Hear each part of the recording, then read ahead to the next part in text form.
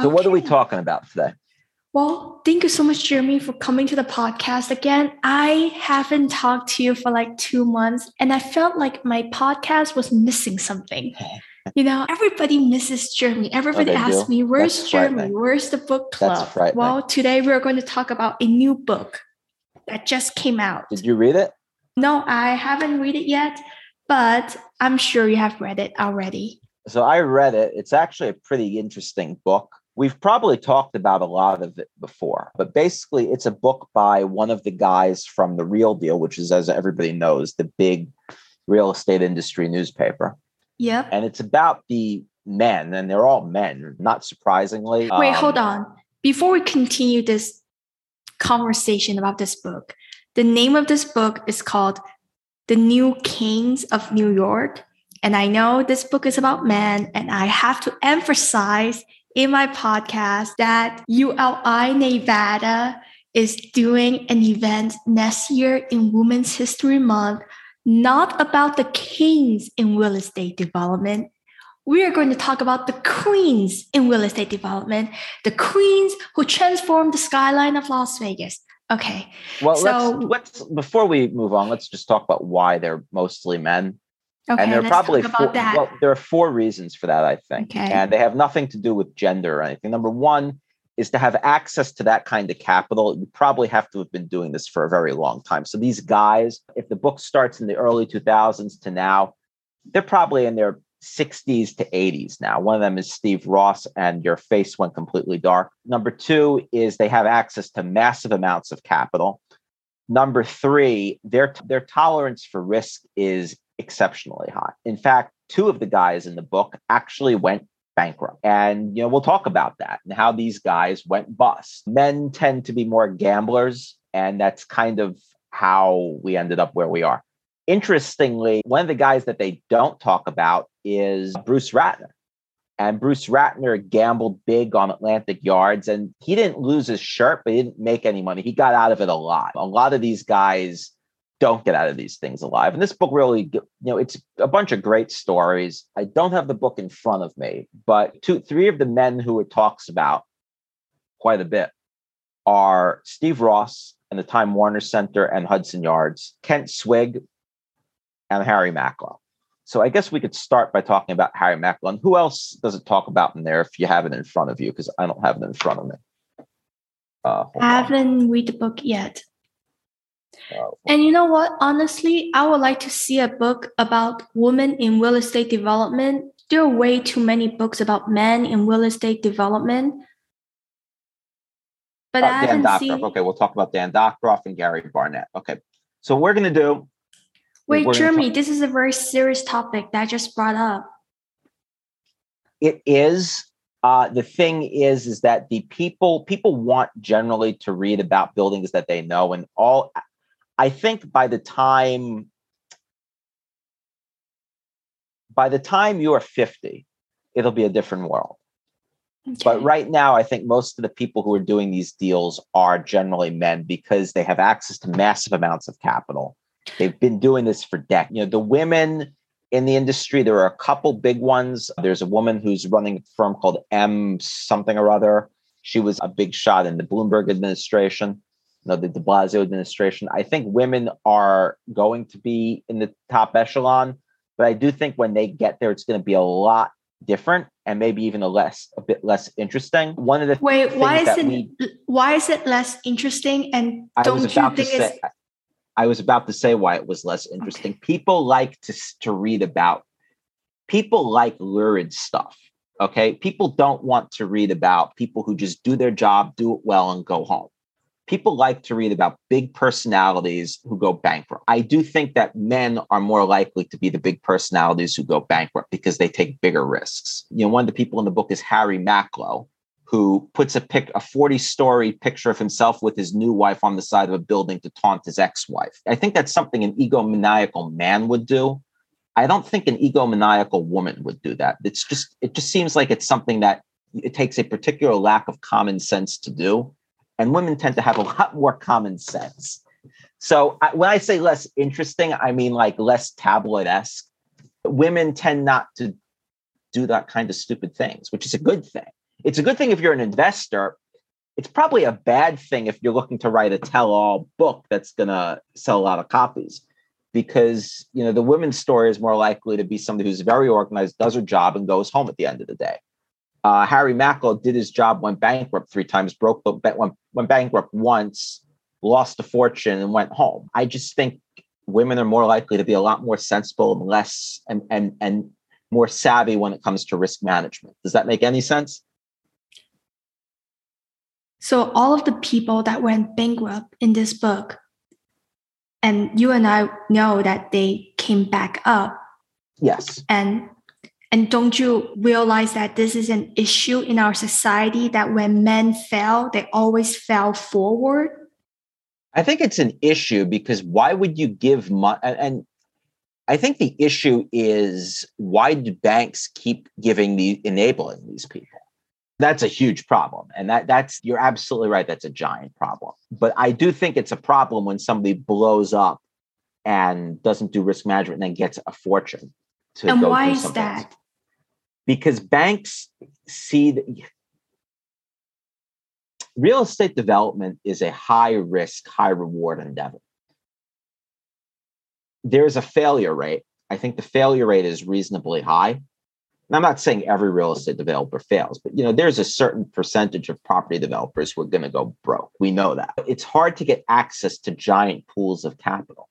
And that is one point we need to address and change in and my generation. Why can only men get access to those giant pools of capital? Because the men who are at the peak of this profession have been doing this since the 70s, 60s, or 80s. Think of the big ones in New York. What do these guys have in common? They've been around forever. Mm-hmm. Banks are risk averse, and they say, well, I made money, Tishman. I made money with you for so many years. Well, I lost a bit of money this time. It's still seen as less of a risk than to take a flyer on somebody new, because expertise is so rare in these fields. Is it a problem? Yeah. I don't think you'll find anybody who'll say that the fact that this guy lost a bank $1 billion and then got to go back into business with another bank, is a problem. One of the guys in the book. So let's start talking about the people in the book. We can talk about the society issue in another episode. I think I found out what I really want to do in my commercial real estate career path in the future, not right now. So you're talking about the 20 to 30 year goal as opposed to the If I'm going to do something, whether it is development or private equity, I think I want to invest in projects that address sustainability, diversity. Those are great buzzwords, but could you explain to me and to the listener what you mean by that? Because I think how you interpret that's really the important thing. You know what I mean? Jeremy, let me get back to you in the future episode. I'm only 25, okay, Jeremy? Let me just think about the bigger picture, what I want to do 20, 30 years from now. Why are you asking me tough questions? Because I might change my mind tomorrow. You're absolutely allowed to change your mind tomorrow. But I think what you need to do is think about where you want to end up and what you want to end up doing. I'm involved in a lot of associations. Yes, you are. Which hold on. I would like to say something about that now that you've brought it up. Mm-hmm. And that's something that I think every listener should take heed of and try to be involved in. I need to be involved in more of those. I'm only involved in ULI, but being involved in associations is really great. Mm-hmm. And it gets you access to a lot of people who wouldn't take your call if you called them up and said, I want to talk about my career, but I met you at... Mm-hmm. Why don't you tell everybody what you did with ULI? I think that's huge. Well, I'm on the management committee for Urban Land Institute Nevada, ULI Nevada. I really like ULI's events because they think about the big picture, the future, the overall bigger scope, like a forward thinker of where the commercial real estate it's a different organization. It's not just a bunch of developers sitting around talking about, I built this big building, look at how great I am. Right. They really, they focus on that, but they also focus on what are you doing with that. They've got great events. Their national conference, I've never been to it, but I've gone. You can go on their website. They've got, lectures from Donald Bren, Jim Baker, the Spayers, and the people who support the ULI include, as a young person, you can get a mentor, which, I think is important, especially as a young woman starting out in the business. But I'm sorry to have interrupted. I like ULI because just by looking at the people in the Nevada chapter, which is pretty much based in Las Vegas, every person involved in our local chapter is a community-minded developer. That's true. I am involved in so many different associations or events within our industry, and I noticed that there are different type of developers. Some developers, they are more on the number crunching side. They always talk about investment, money, finance, blah, blah, blah. And then the other group of developers who I really like are the community-minded. They really think about the overall picture of where Southern Nevada is going and how can we make our industry and our city better, bigger picture thinking.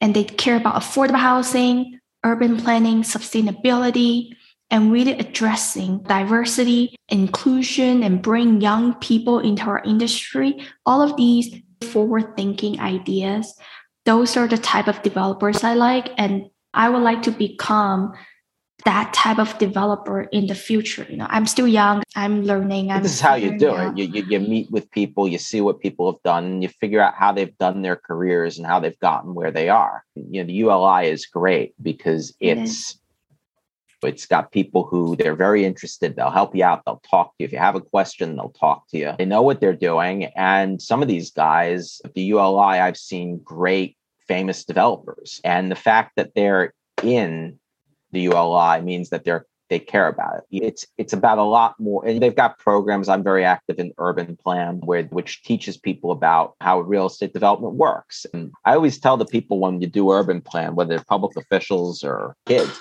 look, there's no right answer. The right answer is whatever answer you come up with that fits your thing. The beauty of it is that there is no right answer. It's not like the search for anything. There's room for creativity. So yeah, I think that's a laudable goal. And you're young, you have a lot of time. But what you have to do is think about what people have done before, who you want to not imitate, but model yourself after. Yeah. There's some very in the ULI, most of the older ones are men just because they've been around for so long. And the guys in this book were generally men, but you could see a lot in them. And you could see a lot. And one of the benefits of reading books like this is you can see what people have done in terms of design. We can talk about, in this book, we can talk about the Super Talls against Zeckendorf. So let's take a second and talk about design. So basically, this book talks about how people built New York City since 2001. And if you think about what's happened in New York since you were a kid, unfortunately or fortunately, or probably more unfortunate, it's been a tale of really two cities, as the former mayor unfortunately put it. You got the super rich and you've got everybody else. Unfortunately, we're not seeing much development for everybody else because it's so expensive.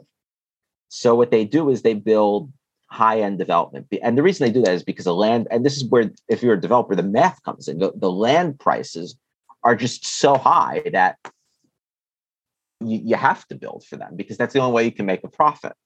So you got your two models, right? You've got, let's take two examples. You take the Super Talls, which were, a lot of them were built by Extel. What was his name? Bruce Barnett, Gary Barnett. Gary Barnett, not Bruce Eichner, is the guy who really pioneered the Super Tall. Now, what's a Super Tall? He became an expert over the years. He was a guy who married a diamond dealer's daughter, and he worked in diamonds. And eventually he figured out that there's all this money sloshing around in diamonds. Where are we going to put it? Let's put it in New York City real estate. And so basically he's a broker. He's a developer who's raising other people's money, starting off with friends, relatives, rich people in the diamond business. There's a lot of diamonds in Europe. Got 9 kids or something, lives in Queens in a very modest house, even though he's worth all this money now. What he did was he started with site acquisition. So he started piecing together sites. He got very good at zoning and air rights and land use and all that stuff. And he figured out he could build super tall buildings. And what's the beauty of a super tall? A super tall, if you could have floors of these high priced apartments that you could sell for tens of millions to oligarchs, people from mainland, people who are trying to move money out of China, people who are trying to move money out of Russia, whatever, whoever. He could sell you very expensive apartments. Now, what's his design? Very high, very tall, very narrow. How does that compare with the other guy? The other guy who they talk about in the book was the Zeckendorfs. Now, who are the Zeckendorfs? These are the grandsons of the Zeckendorf. And their father built Worldwide Plaza. There was a great book about that called Skyscraper. So these are the grandsons, and they're not heirs. They get into this business because this is what they know. They have not inherited a fortune from their parents. Both their fathers, unfortunately, went bankrupt at some point, or belly up, or whatever you want to call it. Before you continue, should we tell our audience that we already did a book club about Zeckendorf? Yes, Senior. we did. We did a book club about the original Zeckendorf. These are his grandchildren. Mm-hmm. So the original went broke. The son went into it on his own. He kind of went broke, not spectacularly, but his empire was liquidated. They just ran into trouble. Real estate development is a very, very risky business. And you have to be a special kind of gutsy person to do development. His grandson, Zach, they have their eyes on this beautiful plot of land near Central Park. And they keep talking to the owner. I think it's like a Greek family who's represented by somebody. It takes them years. Eventually, they just overbid for it. Now, why do they overbid for it? They know what they can build, and they know what they can make. And they build a building. It's right by Trump Tower and Columbus Circle. So it's about 2 blocks north of Columbus Circle. And they really do a very interesting design. It's like limestone. It's got 2 towers facing 2 different directions connected. They were very clever about how they did the air rights. And they were also willing, I think it was a hotel, like an SRO or something. And they were basically extorted by these guys because these guys were rent controlled and they wouldn't leave. And they had to pay one tenant like $15 million. But they were willing to put everything on the line for that. And they were willing to go up against everybody would think you can't do that. You're never going to get rid of the tenants. It's going to cost you too much time, too much money to carrying costs. You spend $200 or $300 million on there's no way. They figured out how to do it. And they did it. And they built a beautiful classic building. I mean, these apartments cost tens of millions of dollars.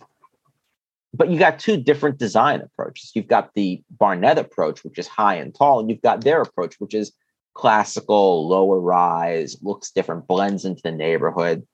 But the amenities in both these apartments are beautiful. And unfortunately, the apartments tend to sit vacant for most of the year because they're not being sold to locals anymore. They're being sold to people who fly in for weekends, fly out, come 4 or 5 times a year for a weekend or something. And that was what New York became during the 2000s. Why? Again, land prices were so. Yeah, so that's an interesting story. The book really talks about everybody who was participating in development in New York. So we talked, yes. So before we get into the new kings of New York, can you talk about the difference between the previous generations of developers of New York City versus the current generation of developers in New York City? What are the differences and how did they transform from the previous generation to this one? It's a good question. So I would say the difference, it's generally all rich men who have access to giant pools of capital. For generations, the big developers in New York you had families. And I think the last couple of decades, you've seen the families not, and the insurance companies have really been replaced by guys who have moneyed partners and are building super tall or high-end luxury buildings. Why? Because that's where the demand is, and that's where you can make money. It's very hard in New York to make money building workforce or middle class or even upper middle class housing. It's just too expensive. And that's because of land prices. They don't really get into that in the book. He's just talking about what happens. But we could talk about a bunch of these guys. So I think what changed was just land prices. And it's really interesting because if you look back decades, you started seeing a change during the 80s, and that's when guys like Trump were coming around.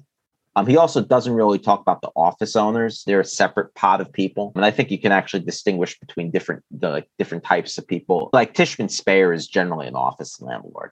They get into trouble when they move into workforce housing. And that's an interesting story that we'll talk about. But you had your hand up and I was just talking. I'm sorry.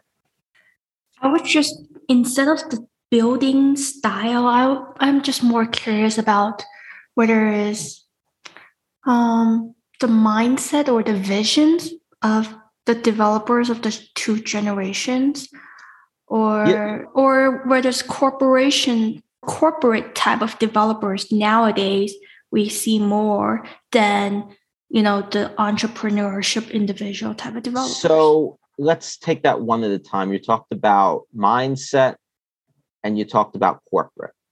So generally, you're not going to see corporations building in New York right now. I think they're a little too risk averse and it's very expensive. The corporations that I can recall have done big developments in New York, and there weren't any in the book. And nobody's going to write about a corporation because it's boring. We'll talk about the great blob coming in. What they do talk about are corporations who back developers, and that's got to do with pools of capital and access to wealth and where the money's willing to go. The one corporation and two corporations that we know have done developments in New York have been SL Green. And what do these guys have in common? They're big REITs who specialize in this stuff. So SL Green it was originally owned by Stephen L. Green. They don't cover this in the book.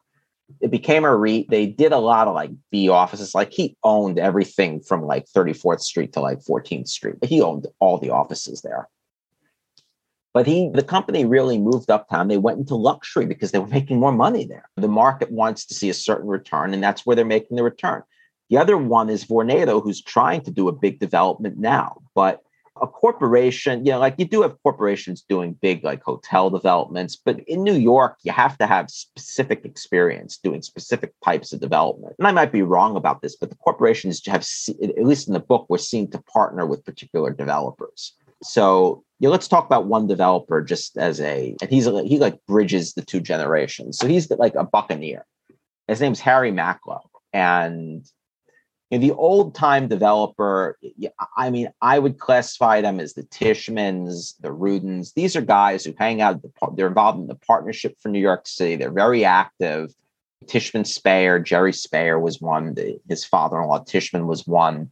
The Rudins, the Dursts, these are families that have been doing this for years. The families have seemed to have gone away. And I think that's because they manage risk in a very different way than a lot of these guys do. So if you're the Durst family, you've been doing this since the early 1900s. The Rudins have been doing this since the late 1800s. Yeah, one Rudin or one Durst said, I want to be able to walk from my apartment to all of my properties. And he knew exactly what they could build. And they were willing to take on a certain amount of risk. They did it themselves. Lefrak's another one. Fred Trump was another one. They tended to use a lot of that cash in their buildings, and they held for generations. And these guys have been around. When the city needs them, they're there for the city. The modern guys tend to be more buccaneers. Extel, like I said before, Extel's doing huge developments, but they're not using Gary Barnett's personal money. They're using money coming from investors. He's making money on a promote, which is fine. There's nothing wrong with that. Very few people have access to 150, 100, 500, $1 billion in cash to do a big development. It's just not possible anymore. So you need a moneyed partner. But it's a different business model, and they're more attuned to risk. And so let's take Macklowe, for instance. Macklowe was the last buccaneer. He started out, and we did do a book club on him, but he started out, and this is a retelling of the story, because you know what, there only is, can you pause the recording for a second? So Harry Macklowe was like the last buccaneer. In the 80s, he owned a hotel. And he wanted to tear it down to build an apartment, the office building. And the city said, okay, you can't tear that down because you need a permit. He just went out like right before the permit expired or something and had a bulldozer knock the building down. Now, you'll be like, oh, yeah, this is great. You had real guts to do that. there were active gas lines there, and he could have blown half the city up. And nothing really happened to him other than we got a fine. He had to pay like a $1,200 fine. Normal people don't do that. But I guess that's what makes a real estate developer. He's got guts, right? He's a buccaneer.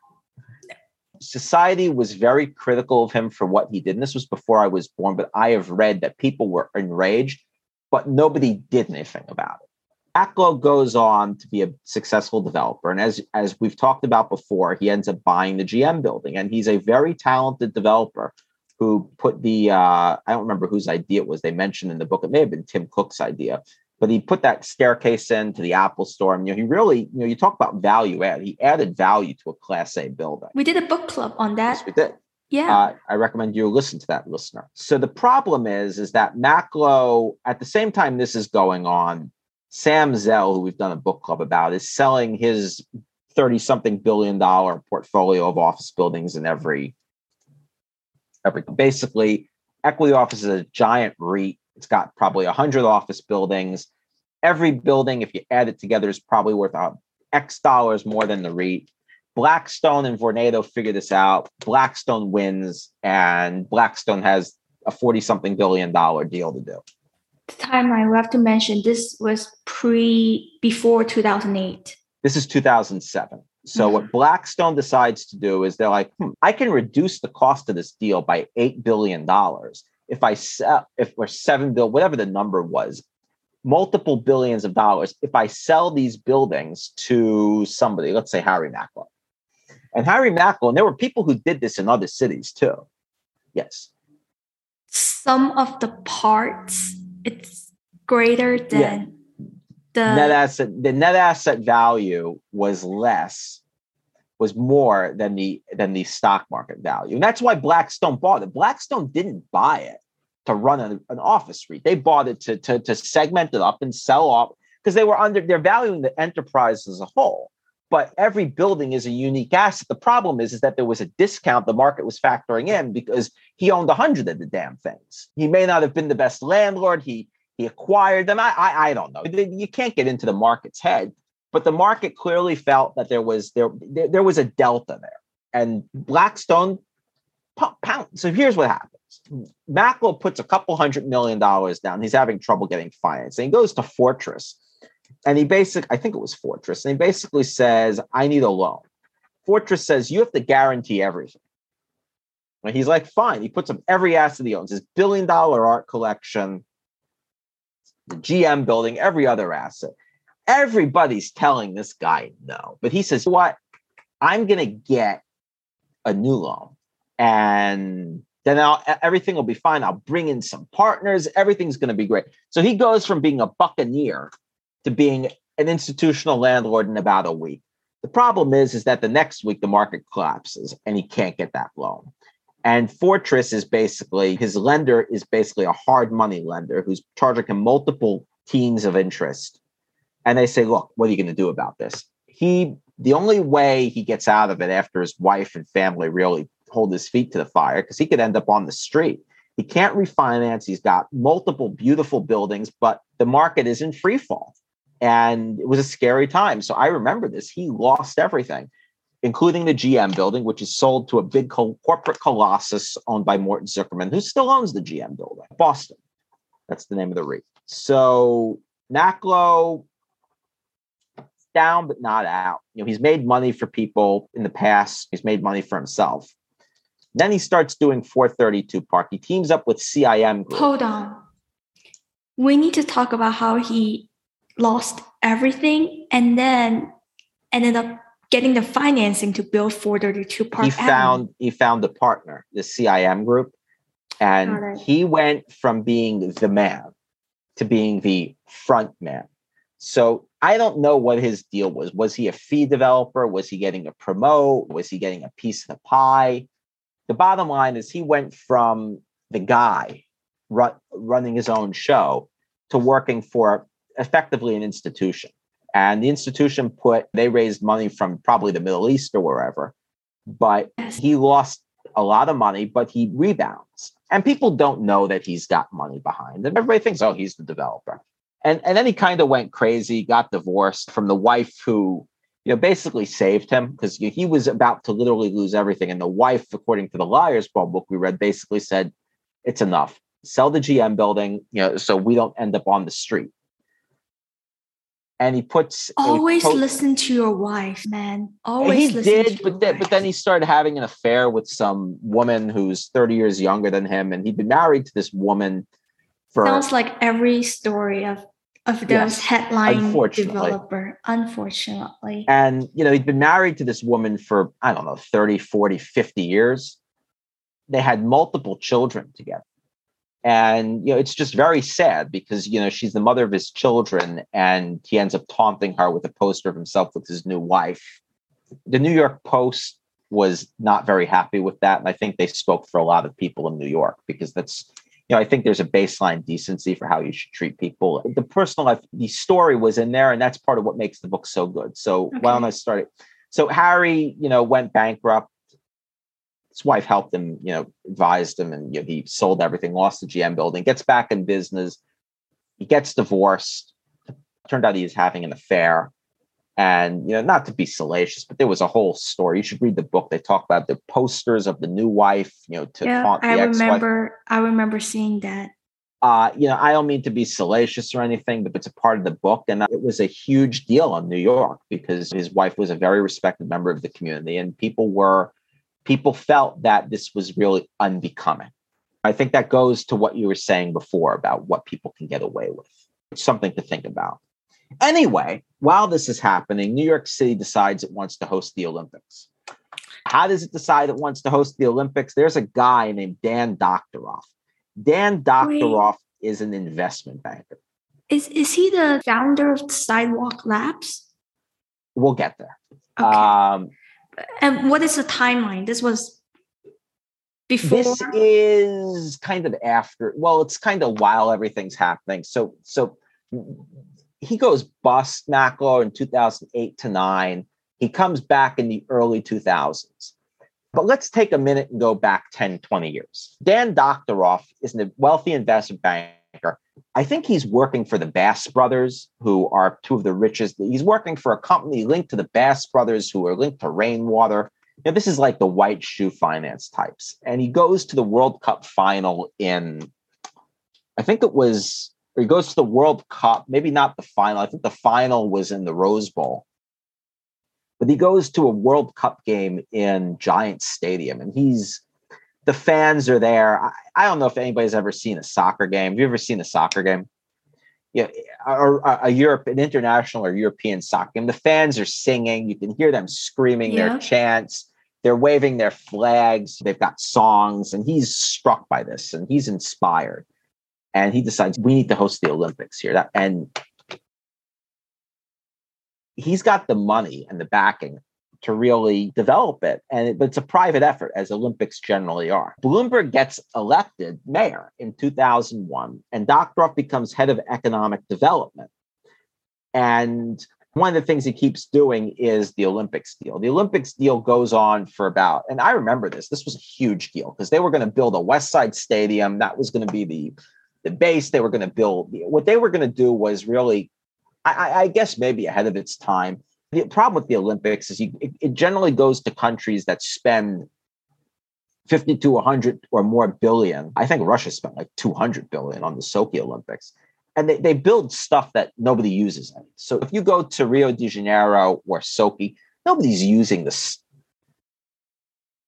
stuff. And I think part of the problem is the Olympics really price themselves out. So countries that, like in America, the Americans are not going to tolerate spending $40 billion on stuff that nobody's ever going to use. And what they were trying to do was they were trying to use the Olympics as a catalyst for economic development. So we'll build an Olympic village, fine. We'll build apartments, and then we'll turn it into affordable housing units. Or we'll build a park, we'll build a new rec center or whatever, and we'll turn it into a park. So really reusable stuff. And I think that's where the Olympics have gone, just because Western voters and taxpayers like you are not going to be very happy about spending billions of dollars for a week and not getting anything out of it. Like you, Jeremy, I live in Las Vegas neighborhood. Yeah, but you built a stadium out there, and the stadium's not just used one day a year. They're using it for other stuff too. That's the whole point of it. It's they want you want to build stuff that you can use. Yeah, I understand. The Olympics ends up dying. Now, why does it die? It dies in like 2006 or 2007. So basically, and this is going to get overly technical, and I remember this. They wanted to build on the West Side Yards, right, which is now Hudson Yards. So the deal is that was owned by the MTA. And in order to get approved, it would have to go before a panel that was controlled by the Senate Majority Leader of the House of Senate Majority Leader and the Assembly Speaker. And the Assembly Speaker at the time was Shelley Silver, who did not feel that the Bloomberg administration should be doing this because it would attract attention away from and money away from what he felt should be the priority, which was rebuilding Ground Zero, which has probably been the best funded economic development effort in history. Fine. So two things are happening. Doctoroff is devastated. But while he's been doing this, he's also been doing rezonings. So he's the deputy mayor for economic development. He was really involved in rezoning New York, which was one of the things that he was upzoning. So New York had a zoning code set in late 1965, and a lot of the neighborhoods in the Bronx and Brooklyn were low-rise neighborhoods. So what Doctoroff did was he said, look, we'll let you build up. And they tried to get some affordability components in there. But it really remade New York, and that was part of the thing that led to the development boom during the Bloomberg years. Upzoning, yes. That's a really good point that you just point out. What I'm seeing in Las Vegas is I feel like our city is going to the phase where we need to build up now instead of when you run out of land, you got one where you look, and I think we're experiencing this as a country now. You got two options. You can sprawl or you can go up. And part of the problem is young people need a place to live. And they want to live, at least until they're married with kids and families, they want to live in apartments. And you really couldn't find apartments. And New York City, Brownstone, Brooklyn, the Bronx, Queens, what Doctoroff was very involved in doing was rezoning and allowing you to build more. Now, that creates problems. It creates problems of traffic, crowding, more people, strain on services, but it generates more tax revenue, which helps pay for that. Doctoroff leaves the Bloomberg administration about 2010, and he goes to run Bloomberg's private company. Unfortunately for him, Bloomberg leaves office and decides, I'm bored. I think I'm going to run my company. So Doctoroff, look, he sees the writing on the wall. And he says, "But Mike, I'm going to go run Sidewalk Labs." And he ran Sidewalk Labs up until about a year ago, as far as I know. He's since been diagnosed with ALS. So he's alive. I think he's trying to raise money for research, but he's got a very tough thing ahead for himself, unfortunately. And I read his book. It was a fascinating book. And he goes into detail about the rezonings. It's interesting, and it's something that people should read, especially if you're in a city like Vegas or a county like Clark County, where they're probably going, like if you look at Summerlin or the big Howard Hughes developments, they're still building single family houses, but they're probably building apartment buildings because that's where people want to live or can't afford to live or are more environmentally friendly. It's probably more environmentally friendly to have 70 people living where 10 houses would be with very little grass, because grass is a water band. So that's Dan Doctoroff. Now, we're about Hudson Yards. So the yards are the MTA's railroad yards. Richard Ravitch built them in the 70s. What about Moses? Moses wasn't involved in these. These were MTA railroad yards. Got it. And in the 70s, Dick Ravitch, who was Ravitch is probably one of the most prominent civic boosters New York has ever seen. He is and remains a legend. He's in his late 80s now. He made sure that when they redid the yards, there was room for the pillars that support the current Hudson Yards. So he knew this was coming. And just as a non-book aside, he was in the newspaper about 2 weeks ago, and he basically said, look, I'm worried about the subway. I'm paying for my grandson to take an Uber. When I read that, I said to myself, this is concerning, because if Ravitch is telling his son's son to take an Uber, that says something about where the city is headed. And that was very concerning because Ravitch is the city's premier booster for mass transit and rail. Always was, always will be. But if safety has become that much of an issue, I think we have a problem that needs to be addressed. I hope we address it. So anyway, 30 years later, the city's finally figured out, okay, it's time to develop Hudson Yards. The West Side Stadium is not going to work. They put it out to bid. The timeline, when did this happen? 2010? This is 2006, 2007, 2008. Okay. The winner is Tishman Speyer. Tishman Speyer has just been involved. Right. What about Skytown? Yes. They were involved in both giant projects at the same time. They are involved in Skytown. And we could talk about Skytown. Skytown's in the book. Wait, we did a book club about that already. So basically, just for the people who haven't had the time to listen to us talk about Skytown, Skytown's a huge development, was city subsidized, owned by MetLife. MetLife decides to sell it. They sell it, they put it up to bid, and it's bought by Tishman Speyer for four something billion. They think they can deregulate it, make it luxury. They can't. The project blows up. The bank takes over. It was 80 acres post-World War II affordable housing project in Manhattan. It was not, I don't know if you'd call it, it wasn't what we would call today affordable. It was middle-class workforce. Oh, that was what was affordable back then. It's the same kind of thing. It was rent stabilized. And the whole point of the deal was we can get these units out of stabilization, and they couldn't. It was interesting. If you read the book about it, the guy who actually knows affordable housing and rent stabilized housing, who's Lefrak, basically says, I can't bid this kind of money on this because I can't make any money. And the guy who's running it, Rose, says, you can't.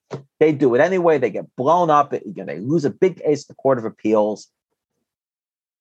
And that deal goes sideways. At the same time, Tishman Speyer, and I might be conflating the times, it happened at around the same time. Tishman is about to take on a huge project. Remember, Tishman Speyer is not putting Tishman Speyer's money into this. They're putting investors' money. They lost investors' money. Yes. So they have transitioned from a Tishman Speyer family business to an institutional business at that time. I believe so. I don't know when they made that transition, but they were originally a family. It was Tishman. And they had a publicly traded subsidy. And then when the Tishman family broke up in the 70s, and Jerry Speyer went into business with his father-in-law, one of the Tishmans, and Jerry's transitioning to Rob. And at this point, Rob basically says, I don't think we can do both. And he backs out. Now, this is great news for Related. Related is run by Steve Ross. Ross was an affordable housing builder, like an actual affordable housing builder, Section 8 and all that stuff. That's Section 8. LIHTC. So he's the biggest, to this day, Related Companies is the biggest owner of affordable housing in America. In the late 80s, so Robert Moses built on Columbus Circle this thing. It was called the Coliseum. It was basically this ugly brutalist slab. And it was before the Javits Center. It was New York City's convention center. It was such a dump that they built the Javits Center to replace it in the 80s.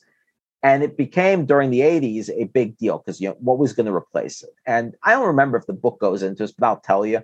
So basically, they're going to redevelop it, and they're fighting. TA owns it. They're fighting with this one. They're fighting with that one. The guy who's got the original bid is Morton Zuckerman. And Morton Zuckerman just isn't able to make the deal work. The neighbors keep complaining. They say it's going to make too much. It's going to ruin the park. There's going to be too much. It's not enough. It's going to be too much of a shadow. Ironically, that's exactly the place that's filled with super tall skyscrapers that create shadows in the sun. But whatever. So Mort backs out. The bid goes out again. Related wins it. And what they do is they do something very, very clever. They do a vertical mall. So it's really the first American building where you have retail, commercial, hotel, and apartments. apartments. So in the Time Warner Center, you have, what do you have? You have Jazz at Lincoln Center, apartments that cost umpteen hundreds of millions of dollars. You've got the office part that's owned by Time Warner, and you've got a hotel, the Mandarin Oriental. So Ross puts this together. He, at the time, is not really a prominent developer. He's an affordable housing developer. No one knows who he is. So he goes, he gets Time Warner to partner with him. He goes, he meets with them. They're like, we don't want to be in business. By the time he's done presenting, he's got Time Warner. And they're willing to give him a letter of credit. They say they'll buy the office space. Great. He needs a hotel. He gets a hotel. He gets Mandarin Oriental. He does this vertical mall. Nobody's ever done a vertical mall before, but he's got the guts. And then Giuliani comes in and says, you know what? I won't approve the zoning for this unless I get something. Well, what do I want? I want there to be the Lincoln Center Jazz. Every other developer puts it in the basement. Ross says, you know what? I'm going to put it in a beautiful central location, which is a big risk. He hits a grand slam. Knocks it out of the park. Now he decides he's going to do Hudson Yards. And he puts in for Hudson Yards. It's a huge development project. He's got a moneyed partner, Oxford, I think. And he does the same thing. So you've got this cultural institution. You've got this thing. They call it the Vessel. I'm not sure what it is. It's like a public sculpture that people like to jump off of. He's got retail. He's got commercial. And he's got millions of dollars worth of luxury apartments for oligarchs and Saudi princes. The commercial, he's not really making money on. He apparently sold the commercial at cost to a lot of these places, but he's making the money on the housing. So the housing, it's so expensive. That's where the profit margin is. And that's the story of Hudson Yards. Yes, you had a question. For projects like that, don't you feel like, I just feel like sometimes these ultra expensive projects, like the Hudson Yard is the most expensive private real estate development in American history. The one that held this title previously was the City Center project in Las Vegas. And the Time Warner Center was up there. So yeah. These are billions and billions of dollars that are being dumped into these developments. And sometimes I just by looking at the City Center today or the Hudson Yard project, I just feel like they are very similar in terms of design style. It's a very corporate type of product. Well, it's curtain wall, it's skyscrapers. I think it's driven by the fact that this is what people know and this is what they feel comfortable with and what the bank is willing to lend them on. And it's probably cheaper to put up a glass building than a mason building. It's probably cheaper to put up a glass building than a mason building. So yeah, you're right. And by the way, you're not the only one. Architecture critics, there's been a lot of criticism of the Time Warner Center and of Hudson Yards by people who say that they've been very bad for New York, because what it's done is it's basically, along with the super talls, they've basically allowed New York to become an ATM for billionaires, many of whom are not good people, who just park money in New York basically as like a vault. And, the apartment sits there, nobody uses it. So Manhattan becomes less affordable. They knock down a building of more affordable housing or rentals. They put up a super tall or a big skyscraper. What does that do for me or you? I don't think you're wrong at all. I think a lot of people share that. And it gets into that whole affordability debate, which is probably a different podcast entirely, because it's such a big issue. But yeah, I think you're absolutely right. Okay, please continue. Thank you, Jeremy. So yeah, that's Hudson Yards. So, okay, I think we've got one more interesting guy to go, and then we're done with this book for now. The next developer who they talk about is Swig. Swig comes from a very wealthy family out west. I think they're from LA or Seattle. I forgot which. Or San Francisco. He moves to New York and ends up working for Harry Macklowe. And he starts doing unique developments downtown. Like he's selling apartment. He's buying decrepit buildings, refurbishing them, and offices are putting in there. And during the boom, he goes into a couple buildings and he's trying to do big real estate developments. And he just gets in over his head. And at that point, the investors who've invested with him start to realize maybe this guy just isn't as good as we thought. He told us he worked for Mackel. He's married to Mackel's daughter. He's told us he was running Mackel company. He wasn't. He actually gets Mackel to loan him money, and it gets into this whole soap opera. And he ends up taking out he ends up going into default. He ends up going to his banker and saying, if you loan me X money and buy the note, we'll be able to buy this building out and we'll make money. And they're like, why would we do business with you? And he says, well, you can make money. I'm not going to make anything, but I'll get a piece of what you're making. So if you make 100 million, I'll get 10 or 5 or whatever. And he goes from not being able to pay his own credit card bill. His son's buying him lunch. And he goes in with this banker and he comes out alive. He failed and he lost a fortune and he went from being a billionaire to not a billionaire. But he did not go from being a billionaire to being bankrupt. He went from being a billionaire to only a decent millionaire. So he still got more money than any of us. But his project got done and he's in a position to go ahead and get backing from investors for another deal. And why will investors back him? Because they've made money on him. And another one's Bruce Eichner. Bruce Eichner's not in the book, but people have lost money with, this guy's gone broke 4 or 5 times. He's the guy who built the Cosmopolitan in Las Vegas. And he's gone broke 3, 4 times. It was the biggest bankruptcy project in Las Vegas history. And it wasn't his first. He lost his shirt on the Bertelsmann building. But he knows what he's doing. And if you think about it, how many guys in America, or people in America, know how to build big skyscrapers and are good at it? So does that mean if you have an expertise and you're the best in that niche, even if you fail, people will still give you a second chance? I think they're more likely to give you a second chance if you have a track record of doing it successfully. And they're probably more likely to give you a second chance than to give somebody who's never done it a chance because it's so complicated. What is that right or is that wrong? I think that's a different debate. I'm just saying that this is what people tend to do because banks are very risk averse. So even if a guy failed 3 or 4 projects, and those are big bankruptcy projects, he's still able to bounce back and people still trust him and lend him money. I think they trust him less and they try to control him more. But, the first one's probably hard. The second one is probably easy. This was not the Cosmopolitan was 15 years after Eichner's last bankruptcy. So clearly he had time, they probably kept him on a very short leash for a few years. Then they gave him more slack and then they got burned again. Then he won't get more. It's the same story over and over. Why does he get away with it? Because he's a talented developer who builds good buildings. Just so happens that half the time they go bust and people lose money. You're not going to like that answer. I'm just telling you what I think the answer is.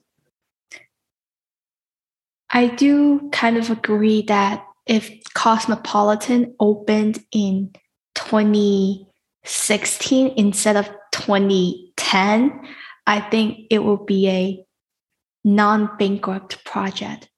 Well, I think that's one of the ways that he gets away with it too, because he's able to say with some justification, I wouldn't have lost money if I only lost money here because of the fact that it was the recession. It's not my fault I lost money. I had a great project. I lost money because of the timing. And I think people are willing to buy that because if you think about it, there aren't that many people who are able to do what these guys do, unfortunately. So here's the question for you and me, Jeremy, and the people who are listening to this podcast. How can we become the expert in our own niche? I think what you have to do is find your niche and become the best at it.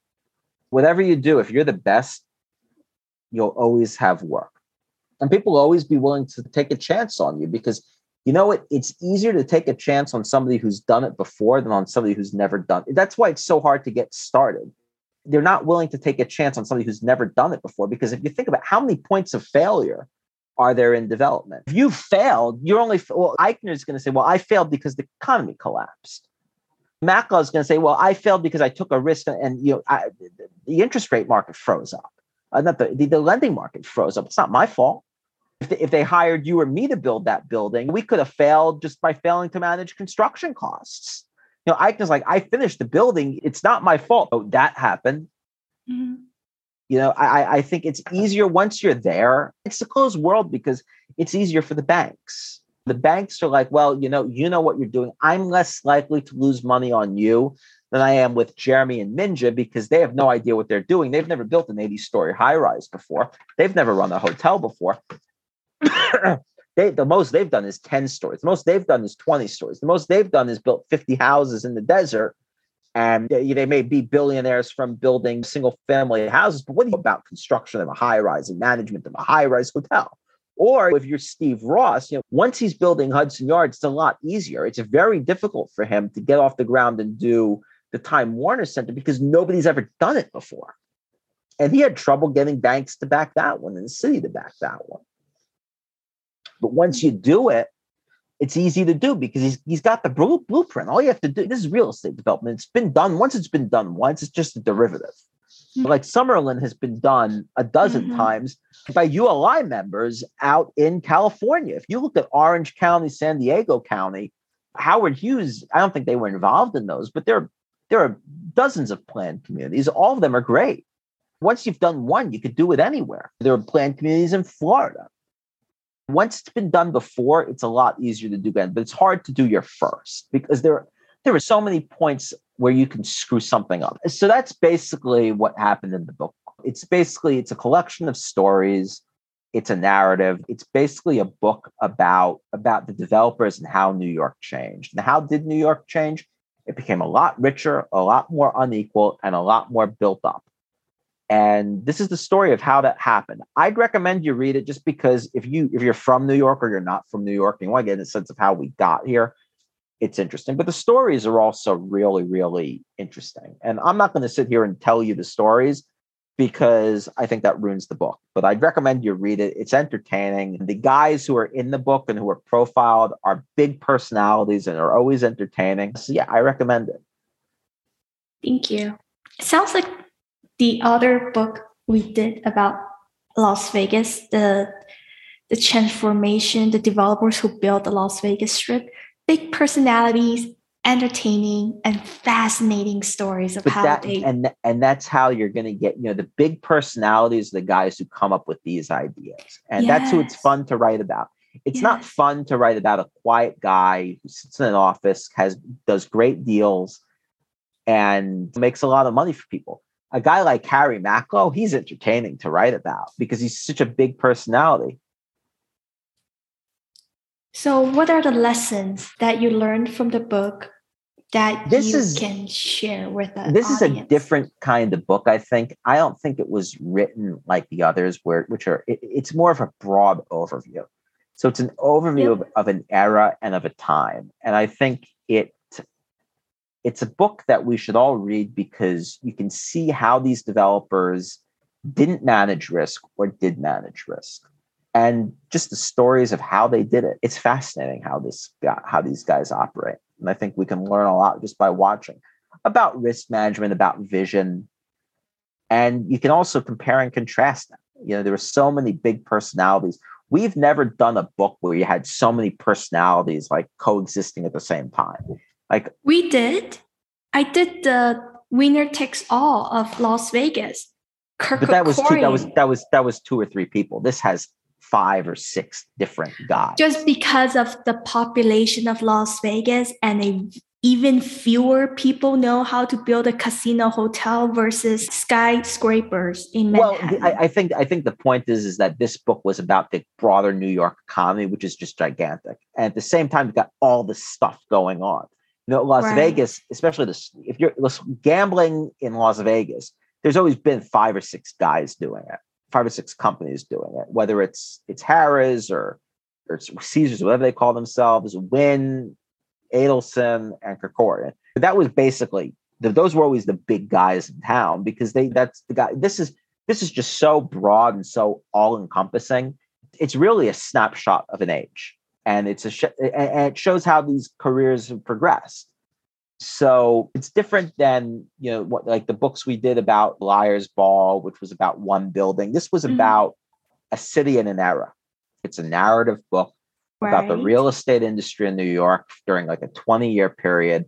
And you get to see a lot of different personalities and just get a sense of the wild and crazy world that's New York real estate, especially New York residential development. Here's my question.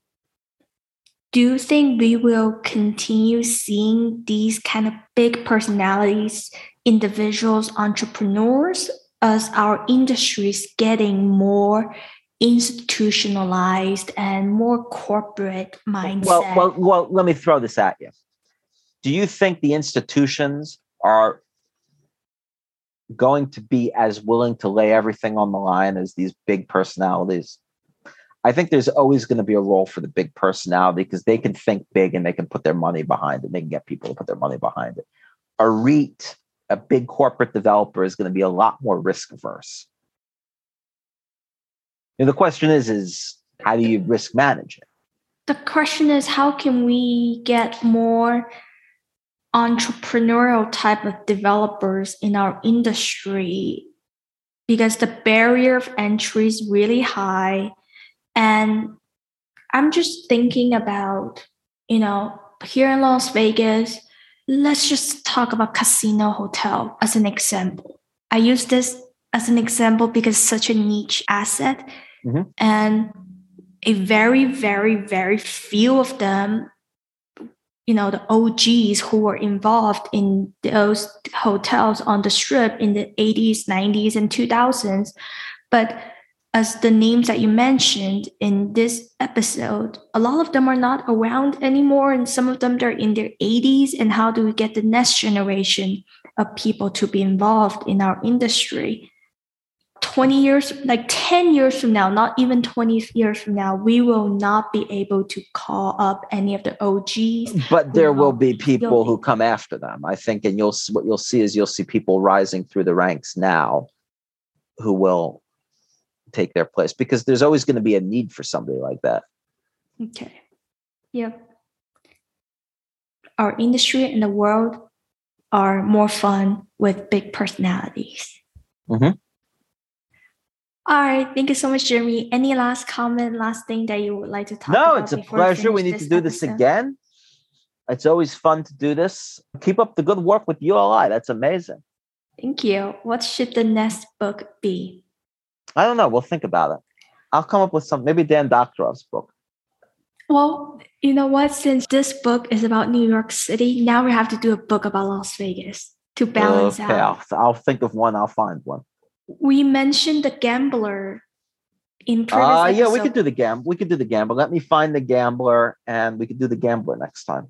Either The Gambler or the book about Caesar's bankruptcy. That's a complicated book. Let me think about it. Let's talk this week, and we'll do The Gambler or something. Why not the other book? I want to talk about how, these we could do that. Yeah, we could do that. Almost killed the entire city in 2008. Yeah, we could do that one. That one's a very complicated. We'll do that one. I think we should do that one because I have already done books about these big personalities of Las Vegas. People can listen to the other episode, but we need to talk about how these corporations ruined not just the Strip, but basically the entire city, because our economy depends on hospitality and tourism and gaming industry. And there's always the next recession. We just don't know when, but it's the market cycle.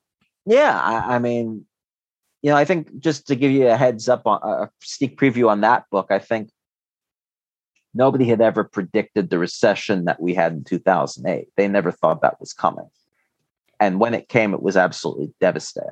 But what have we learned? There's always going to be another recession.